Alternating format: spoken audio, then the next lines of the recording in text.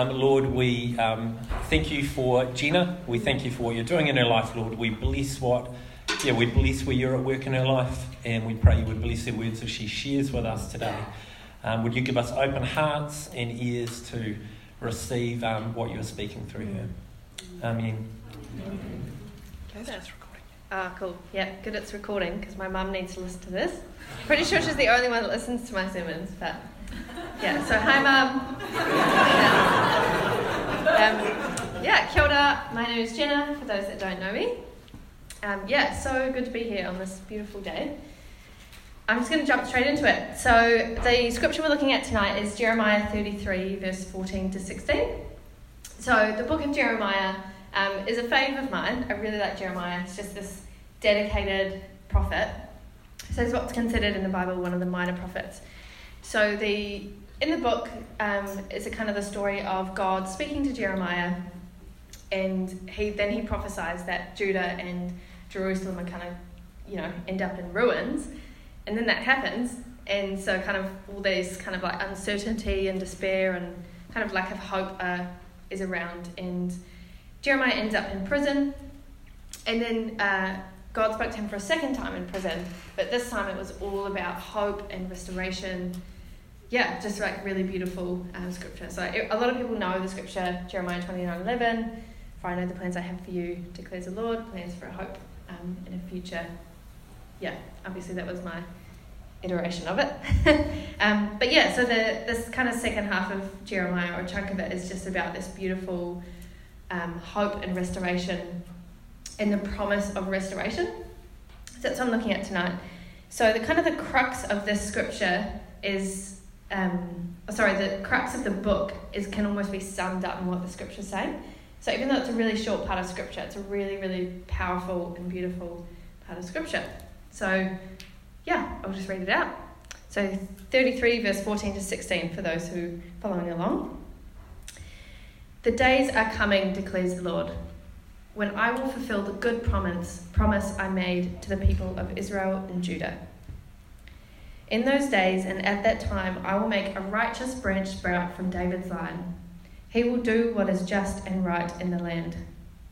In those days Judah will be saved and Jerusalem will live in safety. This is the name by which it is called, the Lord our righteous Saviour.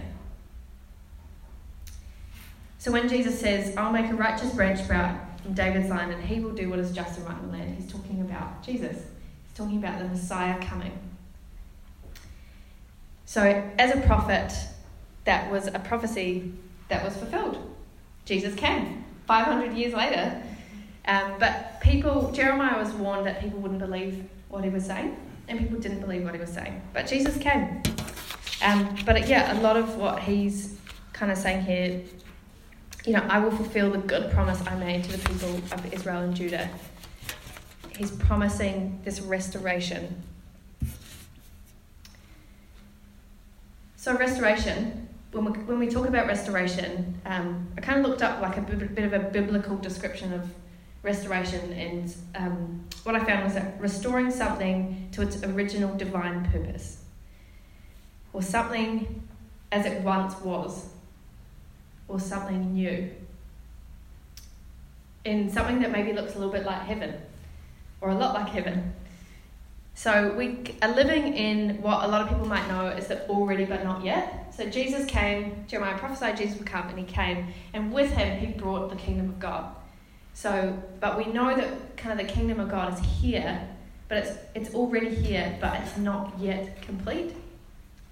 And as a part of that, we are the hands and feet of Jesus in helping bring restoration, helping bring that kind of wholeness of restoration. And a part of that is, restoring ourselves, restoring our relationships, restoring our communities, restoring our world to wholeness. Because as we look around, we know that the kingdom is not fully here, because we look around and we see suffering. It is an inevitable part of our lives. It's not that hard to miss it. We do, for those who don't know, I live in a house with two other couples, and we have a bunch of teenagers, and every night at dinner we do this thing called Peak and Pits. If you're a youth worker, you probably know this really well, kind of like highs and lows. where you kind of stop and you think about something good in your day, something worth celebrating, but then also something that might have been challenging. So it's easy when you stop to think, it's easy to find, where restoration is happening, where these kind of like good wholeness, things worth celebrating are coming through, but it's also easy to see the hard things and the suffering.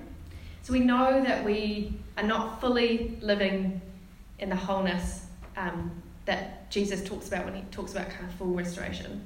But we know that restoration is happening. And when Jesus came, he brought the kingdom with him to us.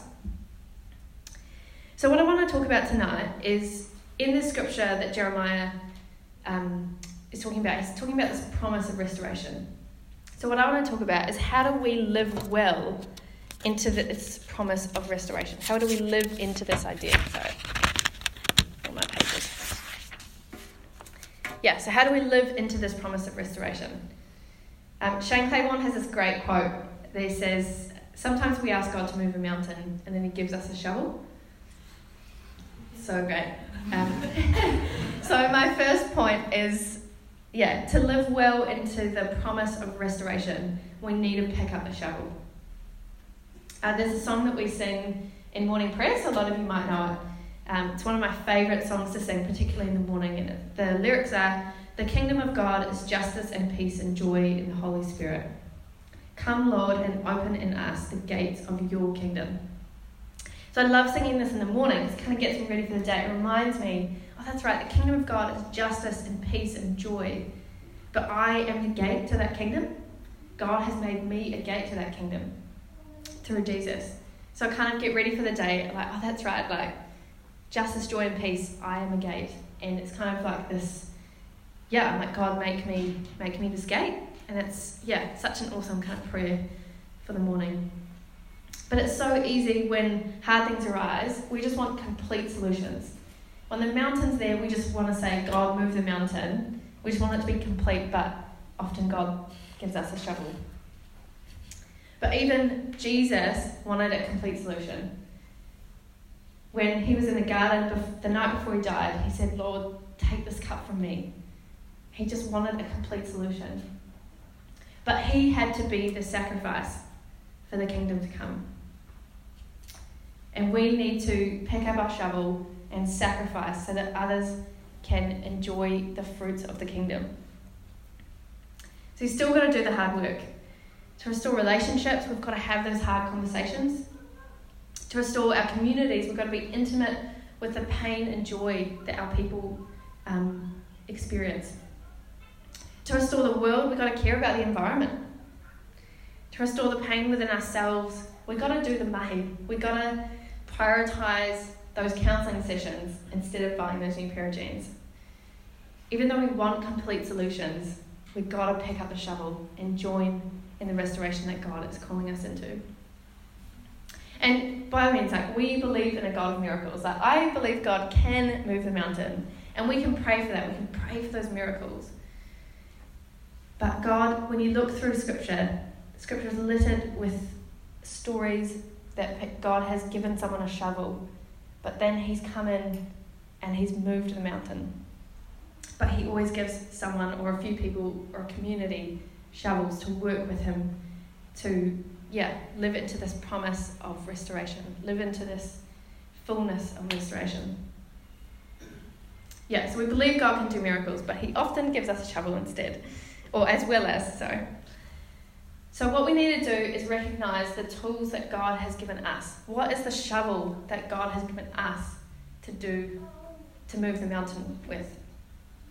So the tools that God's given you, it might not be as cool and sexy as I'm a graphic designer for the kingdom, or an artist for the kingdom, or a slam poet for the kingdom. We're just some of us are just not as cool as Esme or Shay, let's be honest. So, it might not be awesome, but it might literally be simple as the fact that you've got a license and a car, and you can get your friend to that hospital appointment when they can't get there themselves. Your shovel can be so simple. But what is the tool that God's given you to join in the restoration that he will fulfill? Yeah, so where is God asking you to do hard work, to sacrifice? Where is God convicting you to turn from our cultural narrative that says life should be easy and pain-free? In order for God's promise of restoration and wholeness to come, you've probably got to pick up that shovel and join with God. So my second point might seem like a little bit of a paradox and a contradiction to everything I've just said, but bear with me. The second point is to live into the promise of restoration. You need to put your trust in God and maybe put down your shovel.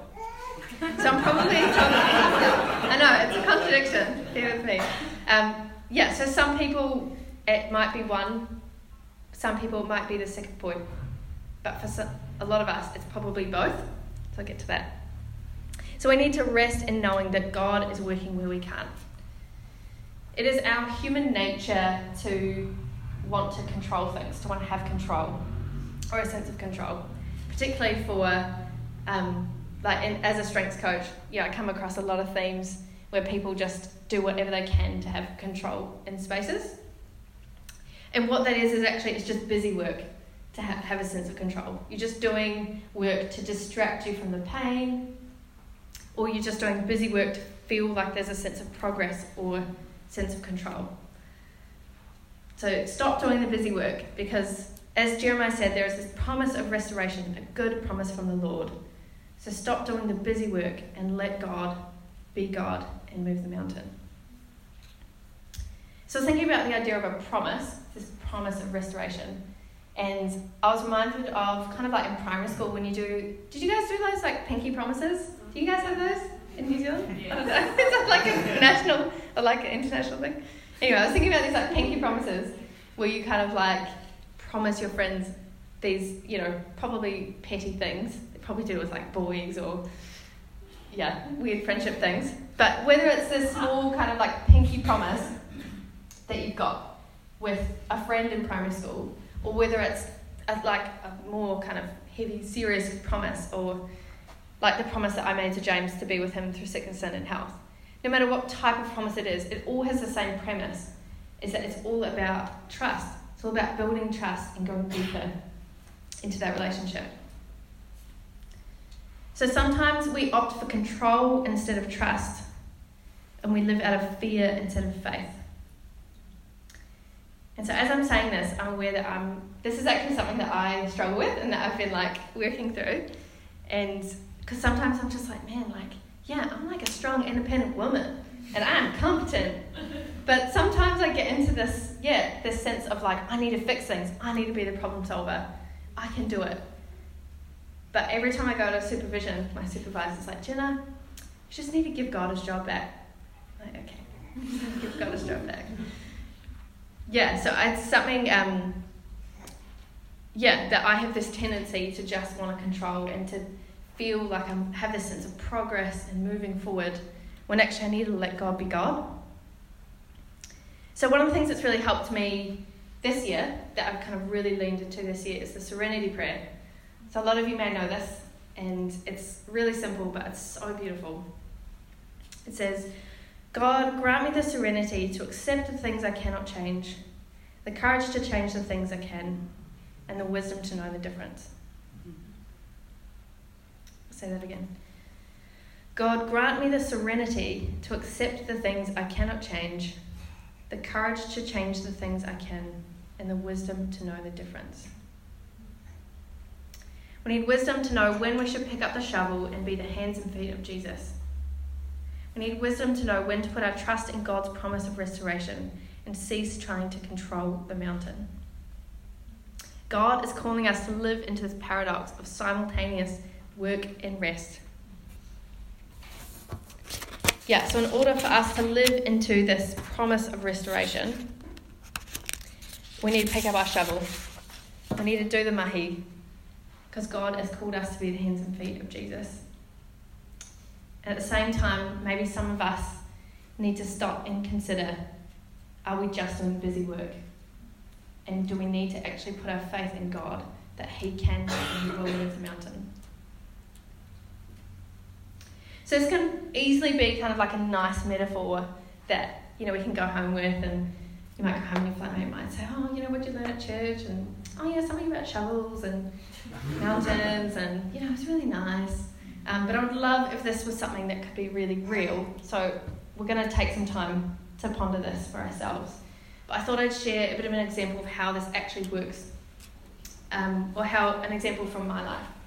And the example I was thinking of was kind of my mountain, which is the asylum seekers on Nauru. So this is a mountain that James and I feel called to move. And when we were on Nauru, God, got us there with crazy, crazy means. But when we were there, our shovel was really simple. All we could do was try, through chats and just hanging, was try and restore dignity where dignity was taken away. And it was just so simple. It was just like cups of tea. James loved to play chess, lots of chess. For me, it was kind of like, trying to get my friends along to yoga because it was good. Or, hey, notice you haven't had a meal in a while, let's go eat together. It's just so simple, but lots of cups of tea. But that was the shovel. That was the shovel that we had, and that was the shovel that God gave us. It's so easy in that, and even still now, to step back and look at the mountain and go, God, I don't see how this is helping. I don't see how through this we'll ever move this mountain. But I had to put my trust in God. I had to trust that He is the one who will restore the lives of these men. He's the one who will deliver on the promise of restoring the lives of these men. Because if I don't put my trust in Him, it's just overwhelming. And now, obviously we're not there at the moment, and our shovel's kind of changed, and I've had to kind of step back or kind of put my shovel down and let God move this mountain. And literally all I can do at the moment, it's a little bit different for James, he does some good money, but all I do is I pray for Scott Morrison, which is really weird for me because I do not like the guy. And that's a lot coming from me. There's not many people I don't like, but Scott Morrison, when I heard that he became Prime Minister, I was just like, oh, it was hard. But I just felt instantly convicted. And God asked me to pray for him. It's like, my shovel, there's this massive mountain, and my shovel is just praying for Scott Morrison, this guy that I don't like. But that's my shovel. And I just have to put my trust in God that He will deliver on the promise of restoration for these guys. And He has, in small ways. I don't know if you've seen in the news, but the Australian government has said that they'll get the kids off Nauru by the end of the year. That is like a massive, massive win. But I have to put my trust in God that He will deliver on the promise, because I can't. No matter how much I shovel, I'm not going to move it by myself. But God can't move it without all the people. He can move it, but He's called us to pick up a shovel and move it with Him. God will deliver on the promise of restoration for these guys. I truly, truly believe that. In the same way that Jeremiah prophesied that Jesus would come, and God delivered on His promise, He fulfilled this promise. He's brought this kingdom to earth, and He's invited us to be the hands and feet of Jesus. But we need to trust that He will deliver on His promise and pick up a shovel and join in with Him. So I just want to take some time to, just a moment of silence, to maybe consider, what is your mountain? What is a mountain that is in front of you? What is a mountain that God has called you to care for? The mountain that needs to be moved. I want you to think about, what is the tool that He's put in your hand? What does the shovel look like? Do you need to pick it up and start digging?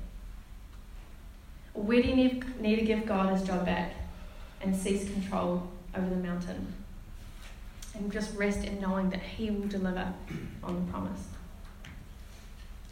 So just take a moment, maybe while the music team comes up. Just a moment of silence to think about that.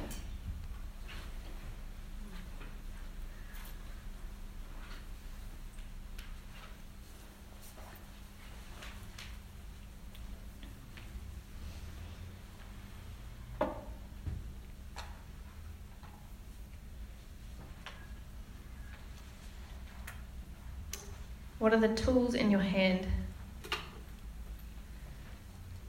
What do you need to do to start shoveling? Where do you need to give God his job back? The promise of restoration and wholeness will be fulfilled. God will deliver on this promise.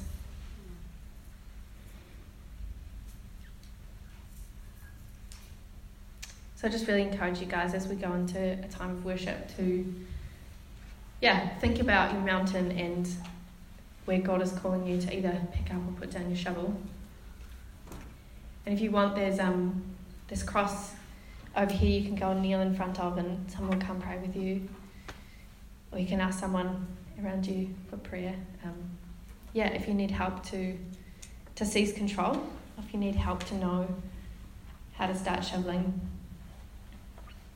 I truly believe, as Jeremiah said, the days are coming when I will fulfill the good promise I made to the people of Israel and Judah. He will deliver on the promise of restoration.